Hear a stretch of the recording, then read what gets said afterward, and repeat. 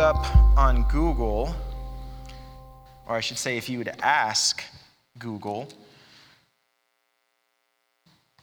I'm sorry, I'm just getting my notes up just in case, I apologize. If you would ask Google, how long does it take to break a bad habit? How long does it take to break a bad habit? The first answer you would see is that psychiatrists would say that it takes 21 days. 21 days of a consistent and conscious effort to create a habit. That's to create a habit. They say it's sometimes even longer to break one. 21 days of conscious effort. Conscious effort. If you have your Bible, we're going to be in Romans chapter 8 this morning, starting in verse 31. Again, that's Romans chapter 8, verse 31. Paul wrote us, or I should say he wrote to the church of Rome this letter, to believers, even us today. Paul was known as Saul. Saul's life was radically changed when he met one person. That person was Jesus. You see, before he met Jesus, actually Saul persecuted the church. He was actually the first one that signed on the martyring of Stephen, that the first martyr for Jesus Christ, claiming him as the Messiah. They stoned him, that actually Saul was there and kind of signed his name on that. Saul persecuted the church. But when he met Jesus, everything changed. His mindset changed. And as we know, even just a conscious, every day for 21 days, a habit, just even break that is a conscious change. So if anyone knows, to change one's mind is very difficult. But it says by meeting Jesus, it changed everything. It even changed so much his mindset that he actually changed his name from Saul to Paul and is now known as an apostle of Christ. So we're going to be reading his letter today to Romans chapter 8, and we're going to be starting in verse 31. And he says, "What then shall we say in response to these things?" What are these things that he's talking about? Well, if you are ever going to study God's word, you always want to study God's word in context. And what that means is, the best way I can think about it is that sometimes whenever we think about things like, we always say in hindsight 2020, right? We're like looking back 2020. And I use that, someone shared that to me one day and it's kind of stuck with me. But context in scripture is kind of the hindsight of it. You want to look at the 20 verses before you're reading and also the 20 verses after. Now, in this passage, technically this is verse 31, so it has 30 verses ahead. So if you want to read the whole chapter, but Romans chapter 8, Paul is writing to believers that are struggling with how they are living according to the flesh. The first part of it, he's touching about how we struggle living according to the flesh.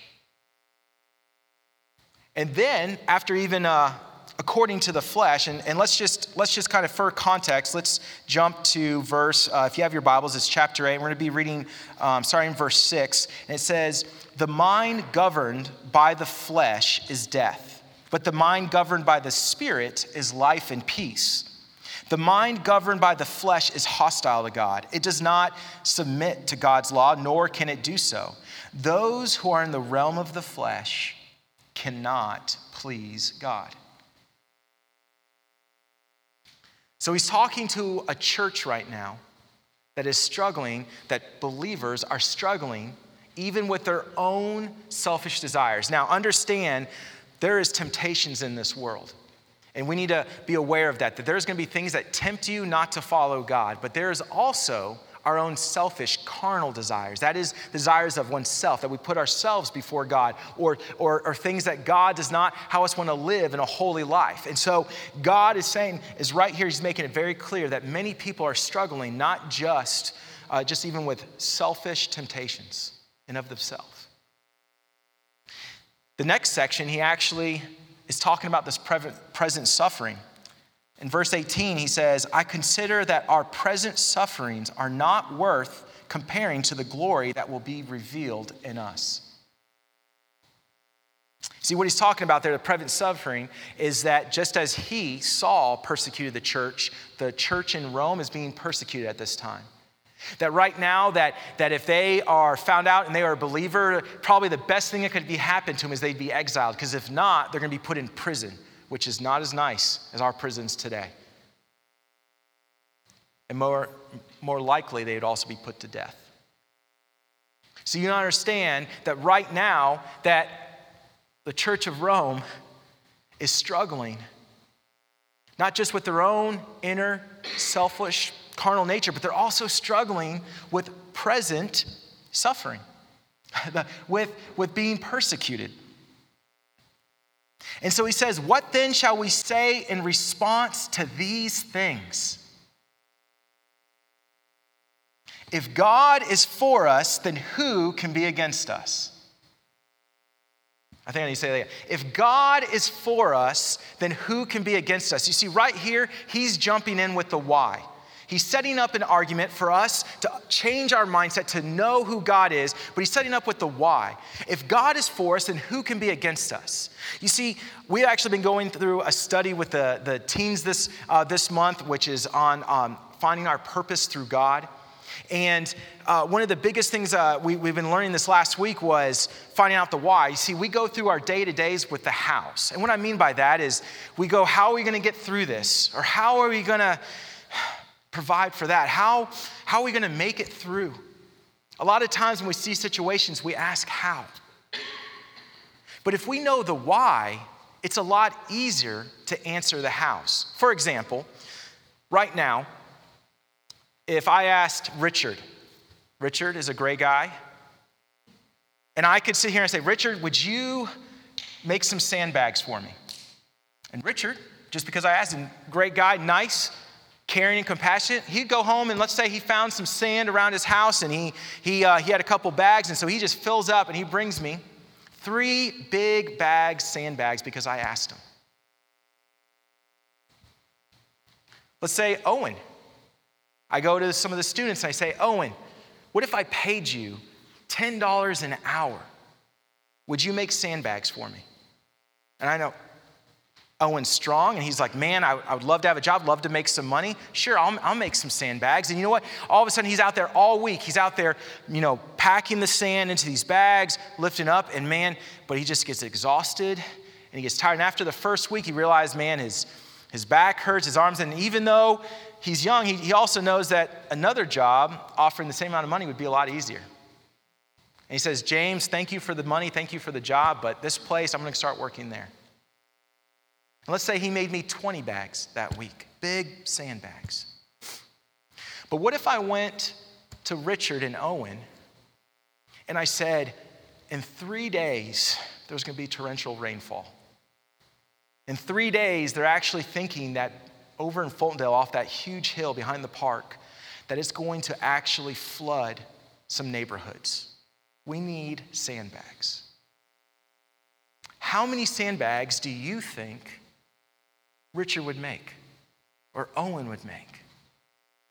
The answer is more.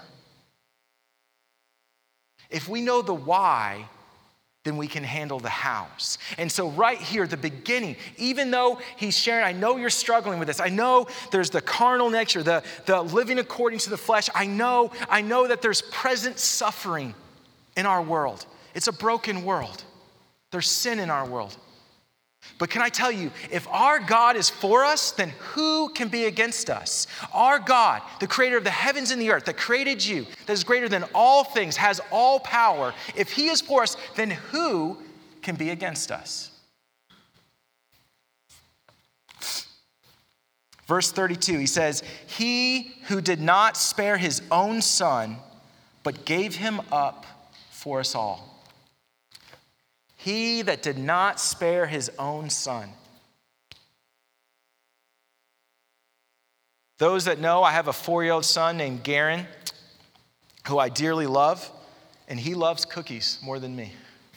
He loves ice cream too. Probably ice cream more than cookies now, but he loves cookies. He even came up to me and found a box of cookies on the counter and came up to me and goes, Dad, what are these? Like he doesn't know. Little manipulator already at the age of 4. Dad, what are these?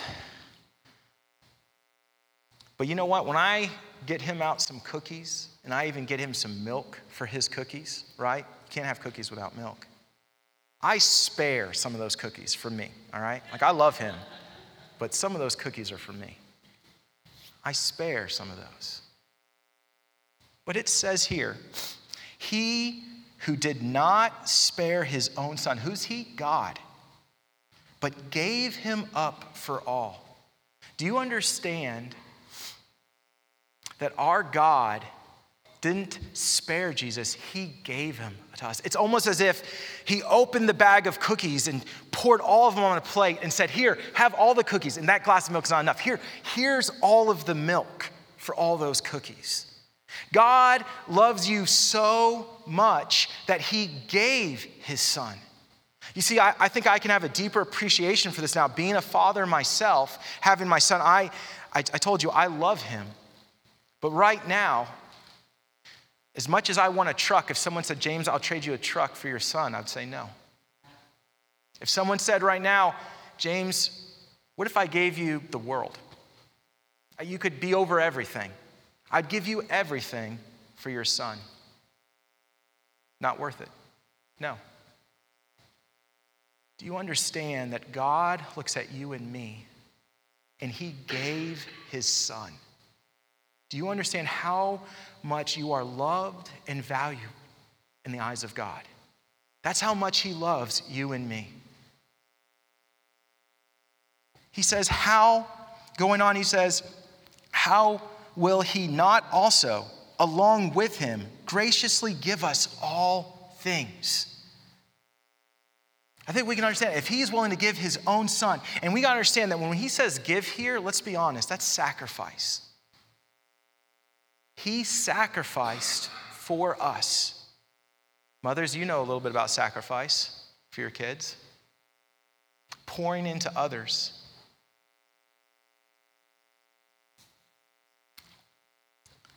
Verse 33. Who will bring any charge against those whom God has chosen? It is God who justifies. If God is a holy God and just, if he knows you so well, he created you, he knows how many hairs are on your head, he knows everything, the aspect of your life, and if he is judge and Lord of all, who could bring a charge against us if he is judge? Paul is saying that our God is for us, then who can be against us? He goes on, verse 34, who then is one who condemns? No one.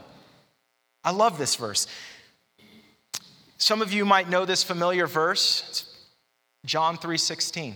For God so loved the world that he gave his one and only son, which we just shared, that he loves us so much. He loves the world, not just one of us, not just a few of us, everyone. That he gave his one and only son, that whoever believes in him will have eternal life. He loves you so much because, as I shared before, we live in a broken world. It's a fallen world. And you know what? I've sinned. It says in Scripture, we've all sinned. And it actually says in Scripture, the wages of sin is death. And that is why he gave his son. He loves you and me so much, he wants a way for us to be free of sin. And the only way to do that is there's a cost. There's a cost to sin. The wages of sin is death. And God made a way in the Old Testament for us to sacrifice, that the only cost that can actually pay for sin is blood, is life. And so we would sacrifice calves or lambs, like blameless. Like we try to find the best one we could find that was imperfect, that was perfect, that didn't have any imperfections. And we would sacrifice as to pay for our sin offering. But God wanted to make a way for all of us to no longer have to sacrifice. He actually gave his son. Jesus died for you and me. Today, you can have a personal saving relationship with Jesus Christ. You can be free of sin. And he says here that if you believe in him, you'll have eternal life. We need to understand that there's sin in this world, that we've all sinned, and that even I am ashamed. I don't even believe I have deserved the opportunity to stand on stage to teach. But the only thing I can show is that how God saved me. that I repented of my sins and asked God to forgive me. And I'll tell you what, and it says in Scripture that if you ask forgiveness, he will forgive. And he saved me. And it says here that if you believe in him, you will have eternal life. See, God, it's not just in that moment that sins are gone. God now wants you to live a holy life. Just like Saul is now Paul, his life changed. Here, this is not the same old James. The James you see today, any good in me is because of God. And can I stress that as much as this is a famous verse, I love the verse after it. John 3:17 says, "For Jesus did not come to condemn the world, but to save it through him." See, right here it says, who can condemn us? It says no one. Jesus did not come to point fingers at you and me. Jesus sees the brokenness and how through sin we are separated from God because he's a holy God.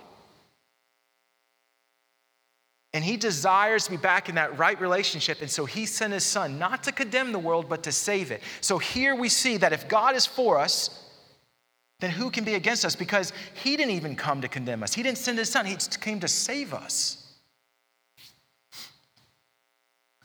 It says no one. Christ Jesus who died. More than that. I love this.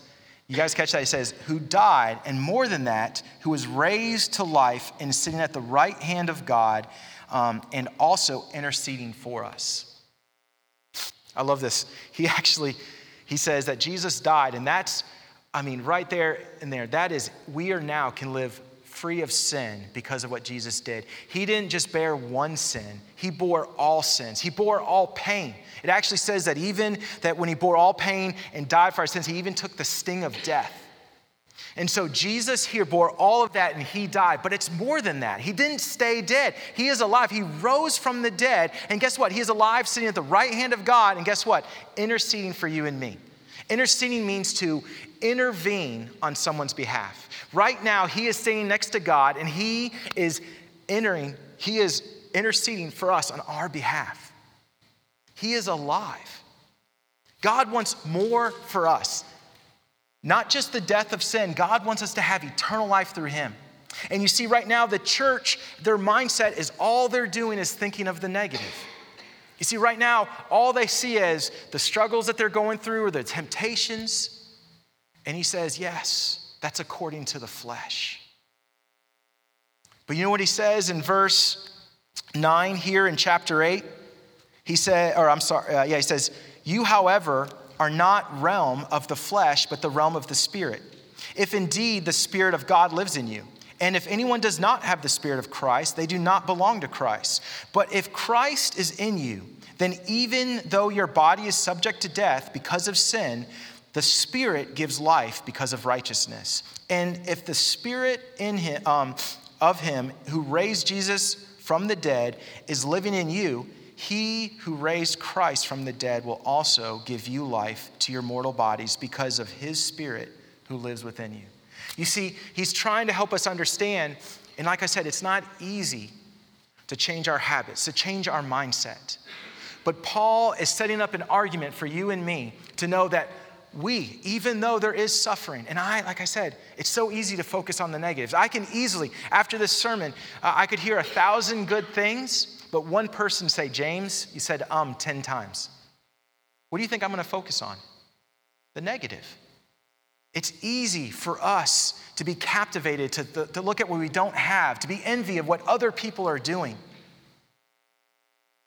But Paul right here is saying that if God is for us, who can be against us? Jesus even now is interceding for you and me. Verse 35. So he asks us the question again to bring up the subject matter. He says, who shall separate us from the love of Christ?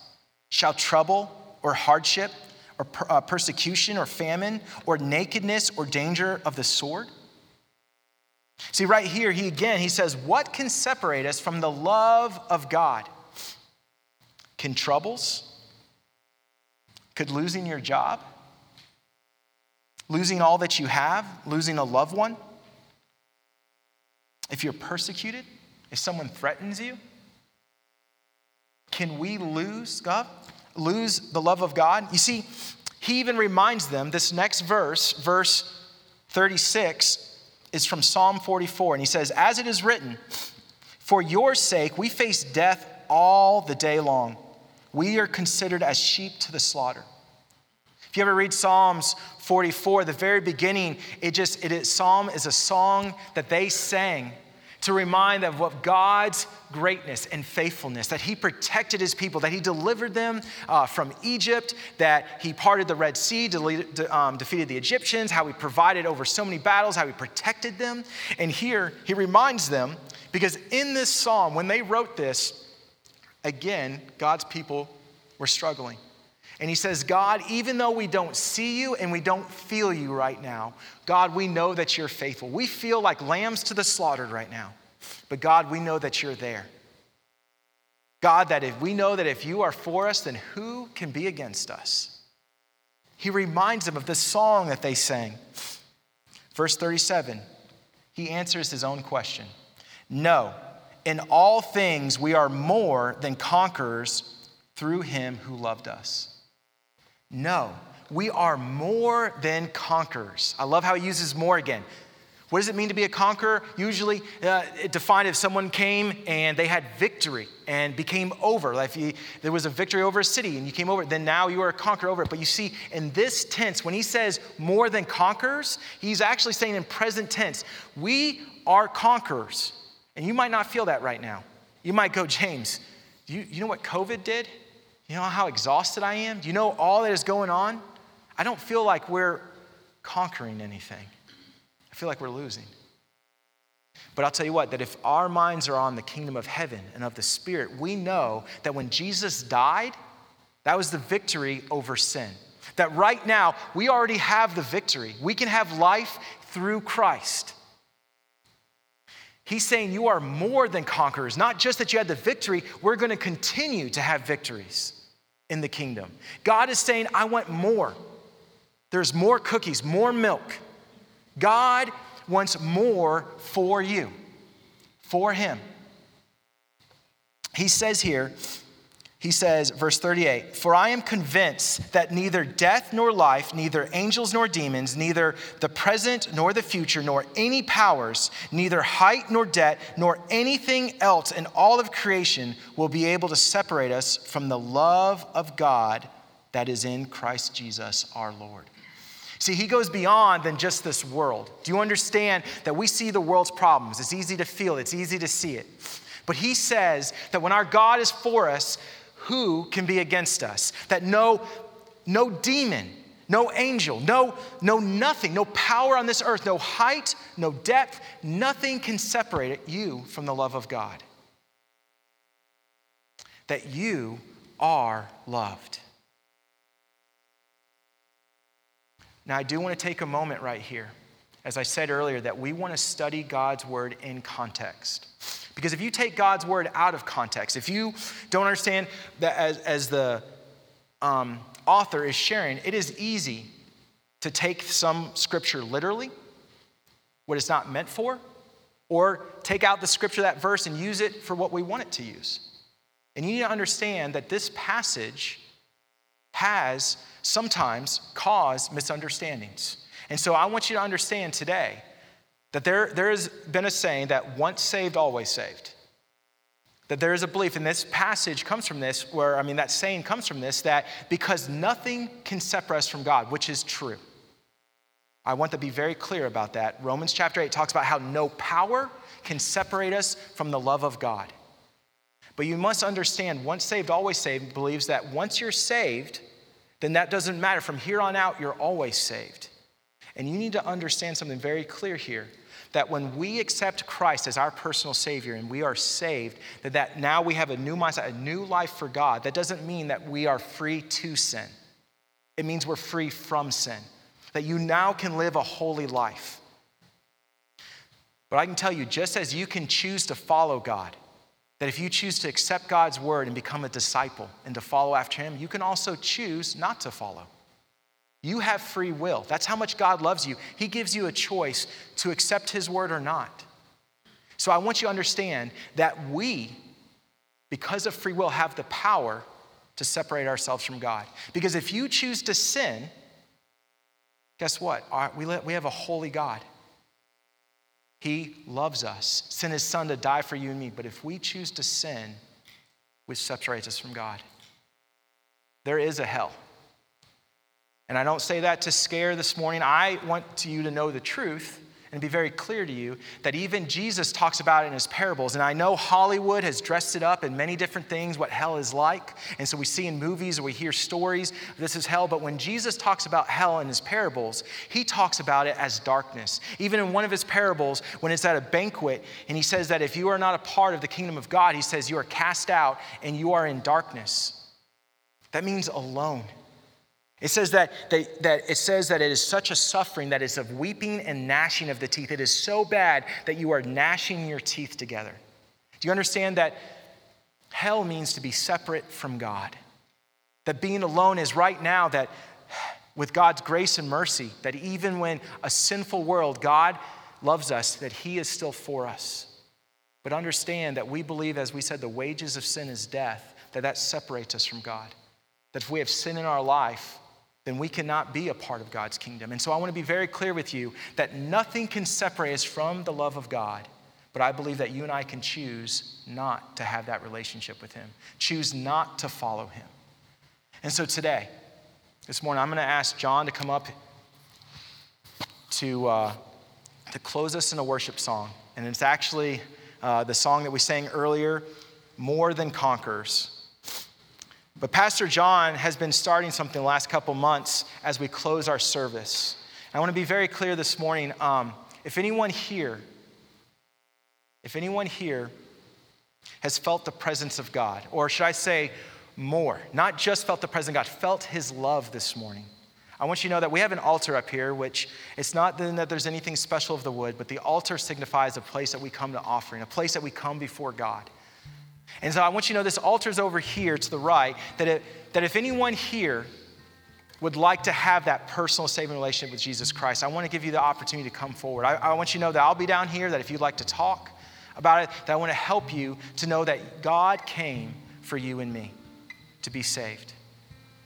I want you to know that we do live in present suffering, that there is struggles in this world, that it's a fallen, broken world. But we also believe that our God is greater, that there is miracles today, that he hears our prayers. And I want you to know this altar right here, if anyone here needs some healing, whether physically, emotionally, maybe with relationships, or maybe someone's not here today, but you want to pray for healing in their lives. If you want to come forward, that I'm going to ask if Ken or Randy, if one of you guys or both of you come down, that would be willing to pray over you and anoint you to let you know that God hears our prayers and that we believe that he can still heal, even in the suffering, the present suffering today.